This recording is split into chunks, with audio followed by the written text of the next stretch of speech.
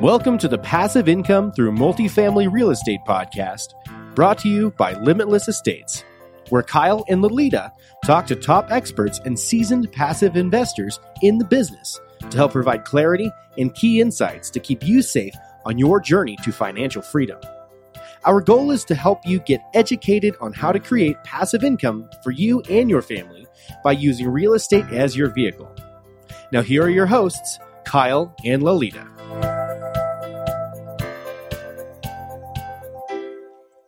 Hi, everyone, and welcome to Passive Income Through Multifamily Real Estate. I'm your co-host, Lolita, also joined by Kyle.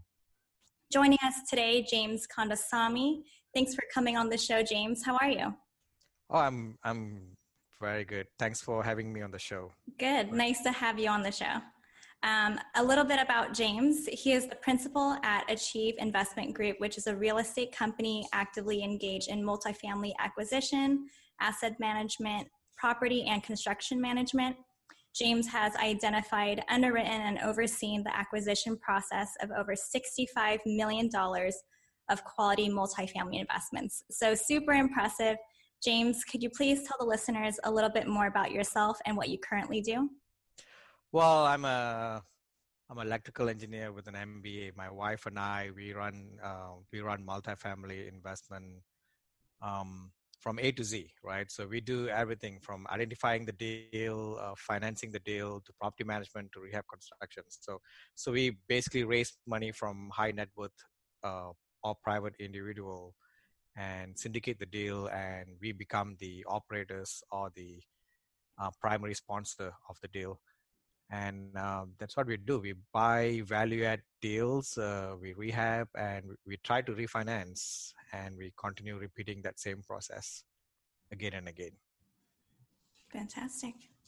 Awesome. So let's start by talking about why you invest in multifamily instead of other asset classes. Why do you choose multifamily? Well, multifamily, there's many reasons for multifamily, right? First of all, it's one of the easiest asset class to understand, right? So basically, it's a housing asset class compared to all other commercial real estate, where you have renters, they pay the rent, which becomes the income, and you have expenses, income minus expenses minus mortgage, you get the cash flow. That is very, very simple asset class to understand. Second reason would be the advantage of tax benefit, right? So multifamily is the only asset class that you get the tax depreciation divided by, which is distributed across 27.5 years compared to all the other asset class. Because all the other asset class, I believe, is 39 years or 37 years, which is much more longer. So as an investor who's investing for tax benefit, you get a lot more benefit from investing in the multifamily, right? Third is multifamily versus single family. I mean, single family is a lot of work. We started with single family. We started with 11 to 13 houses, and then we moved on to multifamily, and you just get stuck after like 10 houses. And it's a lot of work because, you have to manage every single houses. You have different insurance that expires at different time, and you have property taxes, and you are managing directly the tenants, right? Whereas multifamily, you can run it as a business, where we have our own property management staff. We have like 24 staff right now, so they run the operation, and we are like the business owners. We manage it. Fourth would be multifamily. If you look at it, after 2008 crash, there was a huge, I would say, a black swan effect on the multifamily asset class. A lot of renters.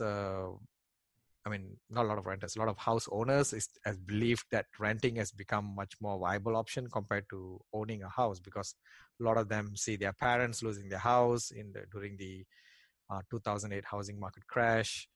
And there's a lot more belief right now that renting is much more a better option. So what has happened is, if you look at the rents, it used to be cyclic at one level, and then after 2008, it has moved to a completely different level. Right, so the cycle has shifted to a degree much higher, which means you find that a lot more people are renting, right? So we are becoming more and more renters nation compared to house owners nation. And a lot of millennials and also the baby boomers, they are just, want that flexibility to move around, jobs, with everything going in the cloud right now with internet and all that. People just want to move around and have that flexibility to go and rent wherever they want. They want to live wherever they want. They do not want to take care of the lawn and yard and the swimming pool. They just might as well just go and stay somewhere in an apartment with all that amenities and pay their rents on a monthly basis. Yep, I can't agree more. I mean, it's that instant gratification type of thing, right? So it's definitely where the market's headed, and you hit it right on the head. So you're what we would call an active investor. Can you describe to our listeners what the difference between an active investor and a passive investor is?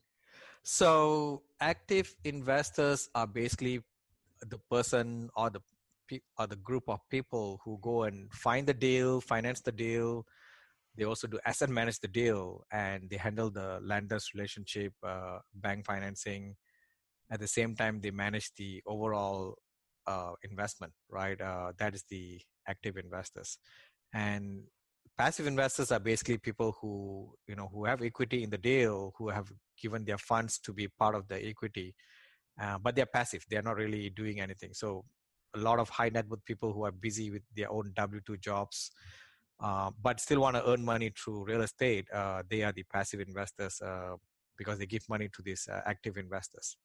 So that's at very high level, but even within the active investors, there's different type of group of people within the active investors, because sometimes the pie of the general partnership, which is the active investors, can be split into different people, right? Like asset managers, the operators, and also the money raisers, and also the property management companies and all that. So that's a very high level on what's the difference between the active and passive investors. Okay. And typically in your deals, do you have one passive investor or multiple passive investors per deal? We have quite a lot of passive investors because we do large deals. So some of the deals I have, the smallest deal I have was 45 units. I have 4 passive investors. That was our first deal. And one of the largest one we did, which has 309 units, I think $19 million deal. We raised almost $6 million. I think we have almost 60 passive investors. So, oh, wow. Yeah. So, yeah, as we go bigger deals, we have a lot more passive investors. And sometimes it can be not because of we need that many people. Sometimes we want to establish, we want to keep on increasing our investor database for future. At the same time, we want to build a relationship as well with the new passive investors, right? Mm-hmm. Right, perfect. Okay, so what would you say the most common question your passive investors ask you? Because our show is focused on educating passive investors, so we want to get it on that side of it. So what would you say the number one question is? I think the passive investors who have invested with me many times, most of the time they never ask me any questions because they know our track record and how we work, how we communicate, how we underwrite deals and all that. But a lot of new passive investors, they would ask first of all, are they part of the equity or not, right? Because some syndications are structured as, you are part of the debt. You're not really in equity. So a lot of new passive investors, they want to know, do we own as part of the property or not? Yes. So in my syndication and a lot of syndication, yes, that's true a case, right? You own part of the equity of the deal, which means you own part of the property as well. Second is, how's the compensation structure between the GPs, general partners or active investors versus the passive investors, right? So how is it being split? How the profits are being split? Third questions would be, what happened if I do not want to be in the deal for 5 years, which is the usual timeline plan that sponsors or active investors plan for. So can I sell my stock? Can I sell my shares? How do I sell? And what happened if something happened, right? Other questions are can I invest with an LLC? Can I invest with a trust, right? Other than that, more questions can I invest with an IRA? So that are the high-level questions that passive investors, especially new passive investors, would ask.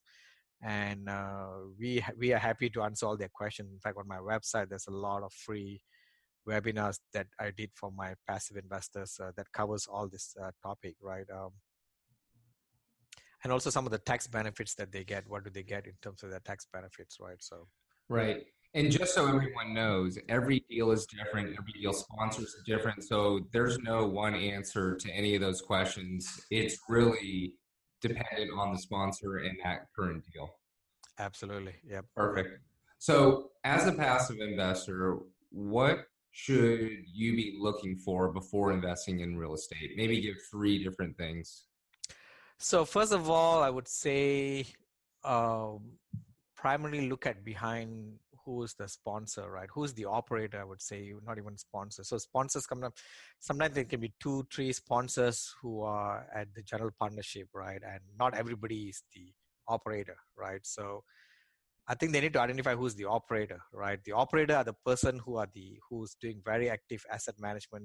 The person identified the deal, underwrite the deal, and is one of the main person who's going to implement the business plan of the deal. So this operator are the key person who's going to decide whether the deal is going to be succeeding or not, because it depends on the skills of that operator on how they turn around the deal, right? So, so identify who's the operator, right? Second of all is look at the operator's track record, right? Or the sponsors, the group of sponsors' track record, what they've done in the past, right? What kind of deal they've done in the past. And third would be, I would say, whether the deal is a right deal for them or not, right? So not all deals are right deal for the person itself, right? So, for example, there's different types of deals, right? There's core type, which is cash flowing day one. There's not much of equity upside, whereas there's value add, which is it's a mixture of both, and there's deep value add or opportunistic, where there's a lot of equity that you can get, but you may not get cash flow, right? So any passive investors need to decide whether they are focused on cash flow or they're focused on equity, right? So especially when you're young, you really don't, you have when you're not really young, when you have a stable W-2 job and when you really don't need that cash flow monthly kind of income, you can always take some risk and do a deep value add or value add deals. Whereas when you are on a later part of an investment cycle, you may not want to take that risk. You want to look more for cash flowing deal, because you need that less risk but high cash flow, because the cash flow is going to sustain your, when you don't have a W-2 job income, right? So look at what is important to them, and then decide from there, right? Other than that, passive income need to be looking at different asset classes as well and different markets as well. So sometimes some passive investors are stuck to one market all the time or one asset class all the time. I mean, I would encourage them to look for operators at different asset classes as well, because I mean, multifamily is awesome, but as I said, there's you have to find who's the right operator, who's the best operator in multifamily, and partner with them, right, as a passive investor. At the same time, if you find someone who's really, really good at self-storage, I would encourage them to also look at partnering with them. So as a passive investor, you are open to investing in any asset class, right? So I would say make sure they find the best operator in that asset class and invest with them. Yeah, and you hit it on the head. I think it's really important to make sure that it fits your needs, right? As an investor, you should have a set criteria and you should know what your goals are. And based on your goals is really what you're going to invest in. Just because a sponsor says a deal makes 15% IRR does not mean it's the deal for you. How long's the hold? Is it 3 years? Is it 7 years? Is it 10 years? It depends on your goals. So all that's going to be really important to vet. Yeah. I mean, in my experience, I've seen 2 types of passive investors. One, passive investors would select a few operators that they really like and they think have good track record, and they invest a lot of their money with a few operators, right? Whereas there's another investor who thinks that real estate all over is good, right? So they would invest 50,000 into like 10 or 20 deals, 50, for example, right? And then whereas the earlier investor I was talking, they would invest like 300,000, 200,000 with 3 people, right? Whereas distributing that 50,000 across 20 deals, right? So the second investor who has distributed it, he believes real estate is good, right? So he invests equally among everybody. Whereas the first investor, they are taking some bets with the operator that they trust. So it's two different types of investors that I've seen as a passive investors. Yep. Okay. So from a passive investor standpoint, what would you say the biggest difference between a great investment is and a poor investment? I think a great investment from passive perspective is when they have identified the operator who has been able to turn around a property, who has a good track record. I would say everything great or not great depends on whether they have successfully identified a really great operator or not. So, I mean, it's hard to really look at numbers and look at pro forma and make a judgment whether the pro forma or the numbers are really solid in terms of what's going to be returning in the next few years to come, right? But if you are able to find a really good operator, you'll be able to look at that person's track record and believe in them, and usually they once they see a good track record from an operator, they're able to get really good returns. Whereas poor passive investors are too much looking into the numbers. I've seen many times passive investors looking at every single detail on year-on-year cash on cash. Yeah, you look at average cash on cash, right? But you look at year 3, why is it down? Whereas why is the IRS like this? Why is the annualized return is like, is this number? So they're too much into the numbers, right? When they're too much into the numbers, they think the numbers are the ones going to be making the difference, right? Whereas the experienced passive investors would know that it's the operator, right? Because you can put any numbers on an Excel spreadsheet and tell a lot of stories behind it, right? But if you're not really looking at the operator and really making a good judgment call on who's the operator that you want to invest on, that would make a difference between a good passive investor and an average passive investor, I would say. Yep. I was going to say the same thing. You can make an Excel spreadsheet, say whatever you want it to. So it can look good on paper. It really is about what's happening on the field, right? Who's Correct. Operating it, what's happening on a day-to-day basis, and if that operator is trustworthy and has a good, solid business plan. Correct. And the easiest way for any passive investors to find out about a new operator, right, is just go and talk to the operator's passive investor who have invested with the operator and ask them, hey, how is that person? Is he walking the talk? Is he communicating regularly? Is he being open about any issues, good or bad, right? So that's the best reference you can get. It's a bit hard for us to know anything else other than the track record of the operator. Right. Okay. So you mentioned some of these, but what are some red flags that passive investors can look into for a sponsor or a syndication deal?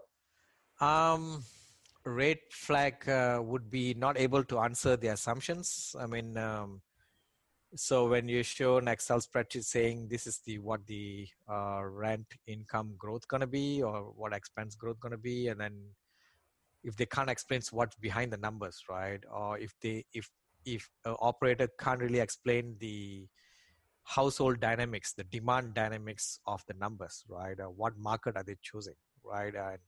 And why are they choosing their deals, right? A lot of times people find the deals and later look at the market. Or a lot of times, not many people even look at the market, right? They just look at the deal and put the numbers together and they just show this is the return, right? So an operator who's not able to understand the market demand is going to be so-so, right? So it's banging on luck right now. Other red flag, just Google the person and see, and whether you can see whether the person, there's any report popping out on online. You'll be surprised to see not many people do that too, right?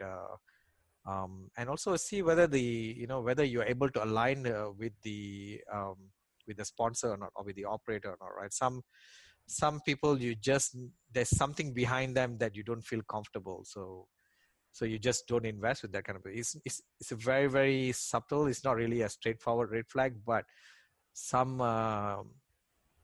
operators or sponsor, you just can't really have a gut check there, or there's something wrong there.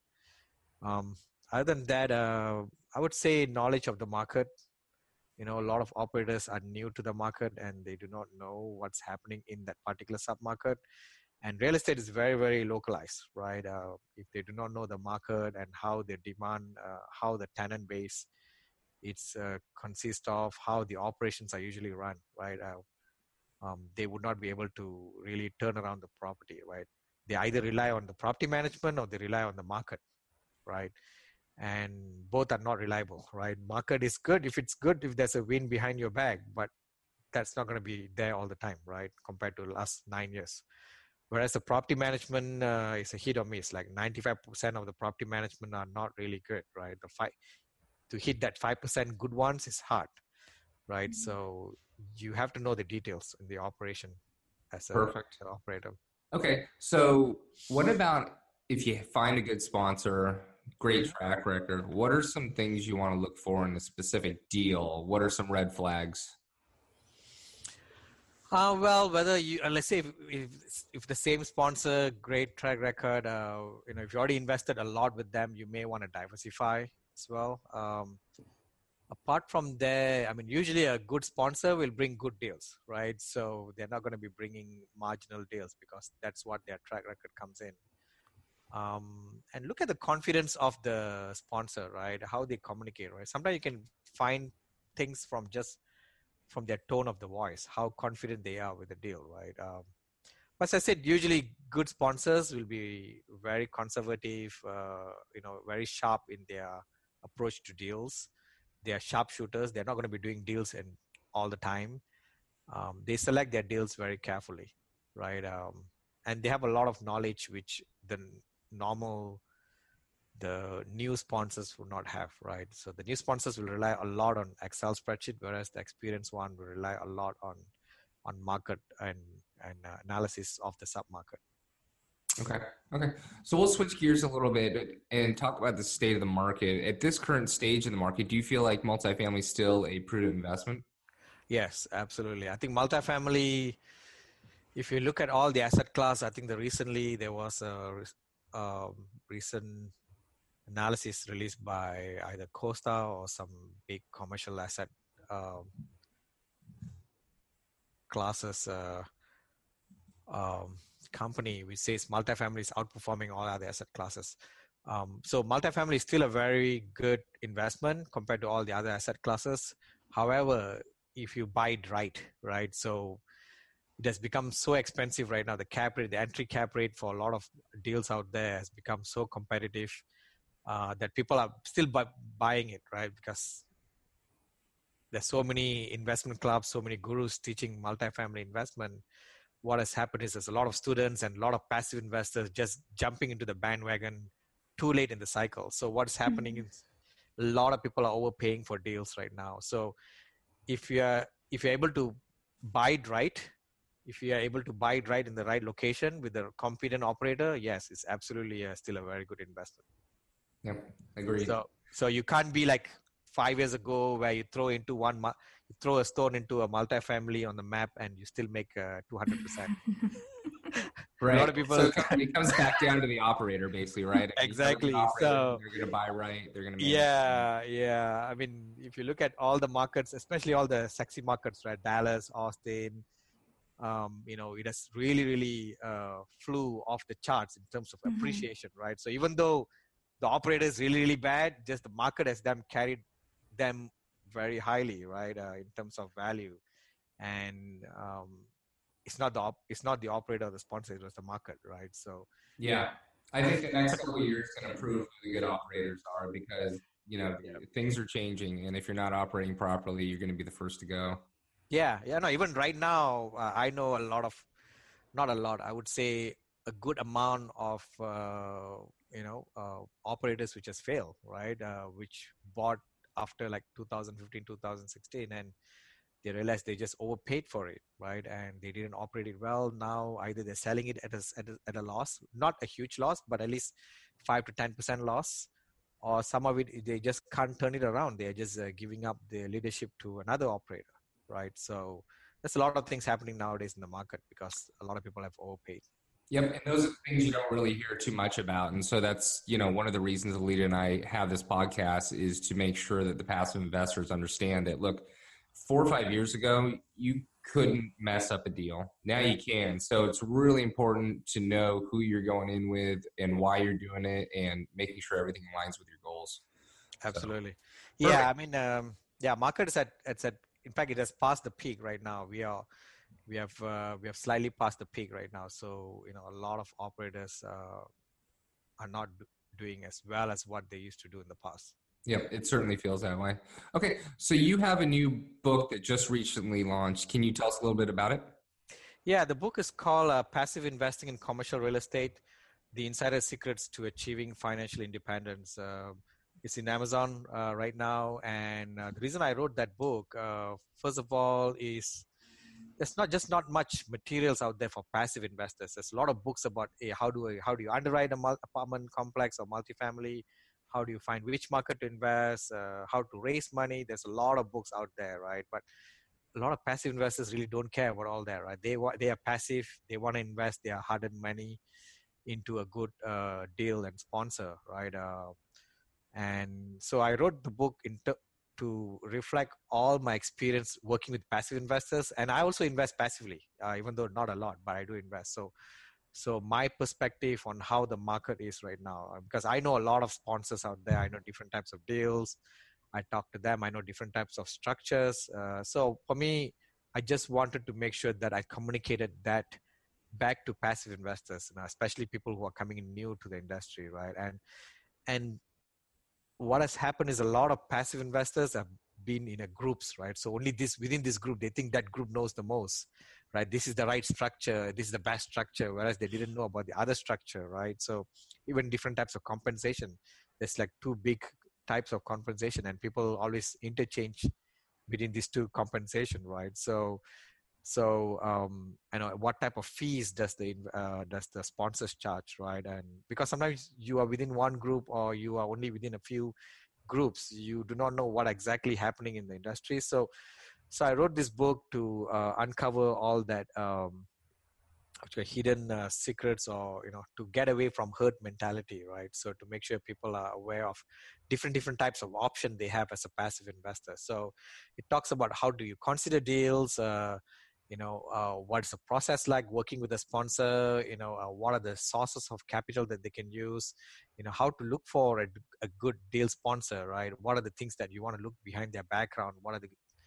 why is a sponsor is really good, right? So how do you identify an operator, right, from a group of people in the GP ship, right? So and why you want to invest, right? What are the regulations that you have in the SEC, right? So it touches quite broadly across the industry, and I think it's a good I think it's definitely a good book for any new passive investors or even the experienced one to pick up and just read it and see, because there's a lot of things that is not explained well in any books or any groups, right? Because a lot of groups, they have this group mentality, right? They think they know the most.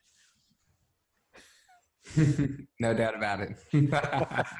So it's my attempt to basically distribute information for passive investors. And great. Thanks for doing that. Yeah, correct. Like no sponsor, when I raise money from you, it's not going to tell you that why not you look at it whether this is suitable for you or not, right? So nobody's going to tell you that, right? They just want to raise the money.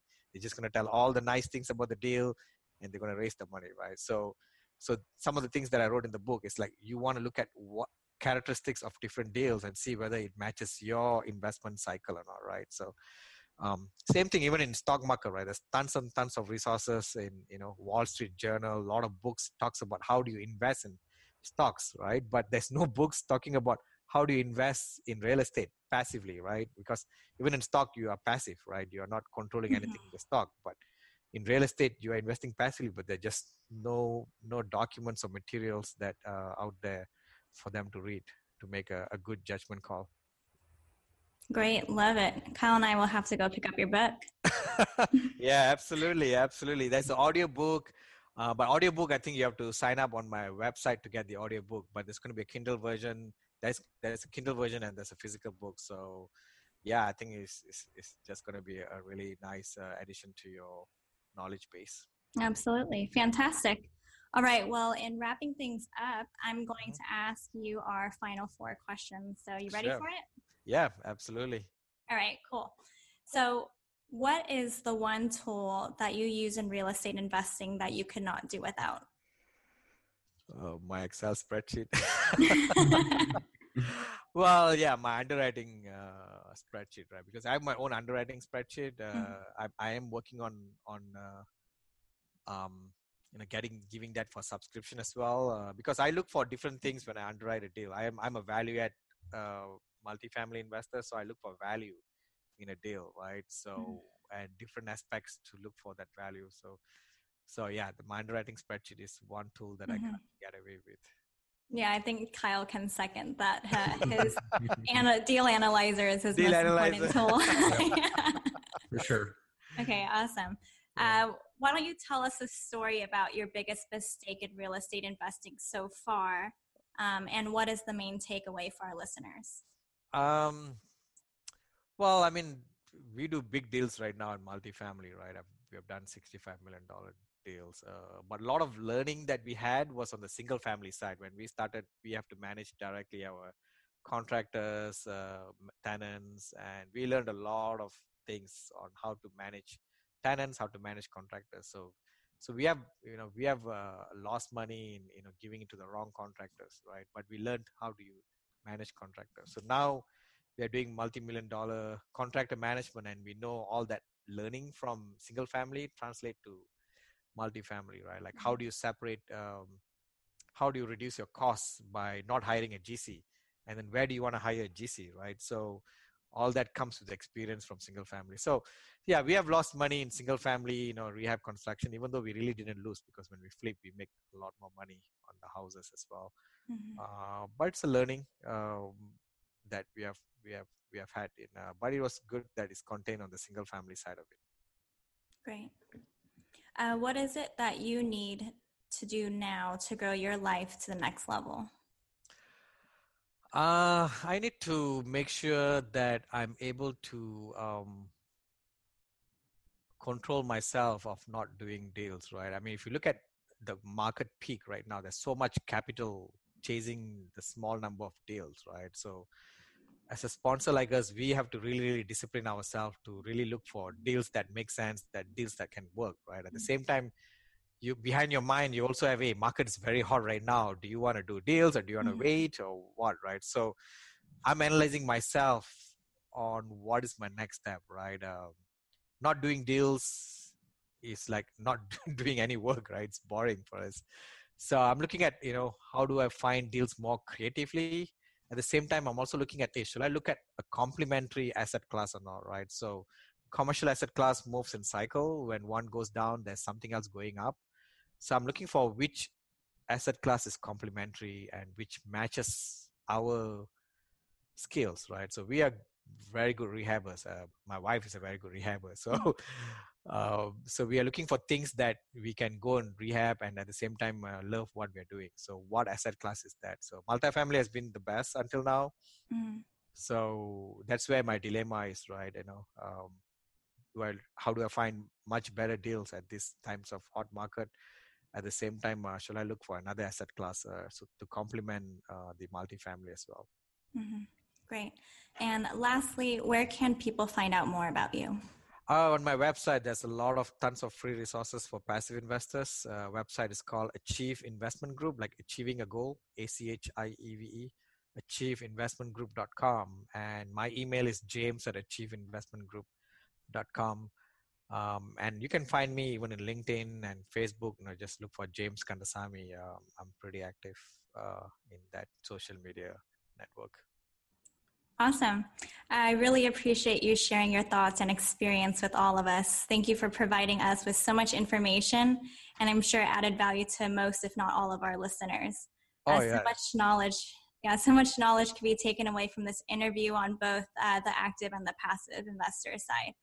So with that being said, thank you everyone for spending some time with us. James, I really enjoyed our conversation. Thanks for being on the show. Thanks for having me. I mean, I don't think so there's any other podcast that focuses on passive investors. So I'm really happy that you guys are doing it. Passive investors are 95% of the real estate investors out there, and nobody have a podcast for them. A lot of podcasts are for active investors, right? And they promote themselves all the time, right? So, right, exactly.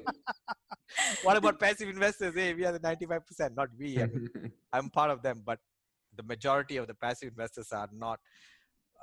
They don't have a way to get knowledge and information for their standpoint, right? For their investment. So I'm really happy that you guys are doing this podcast for them. Thanks for listening. To learn more about the Passive Income Through Multifamily Real Estate podcast, and to get access to today's show notes and to previous shows, visit limitless-estates.com. If you enjoyed this show, please subscribe to the podcast. Thanks again for joining us. Be sure to tune in again next week for another episode.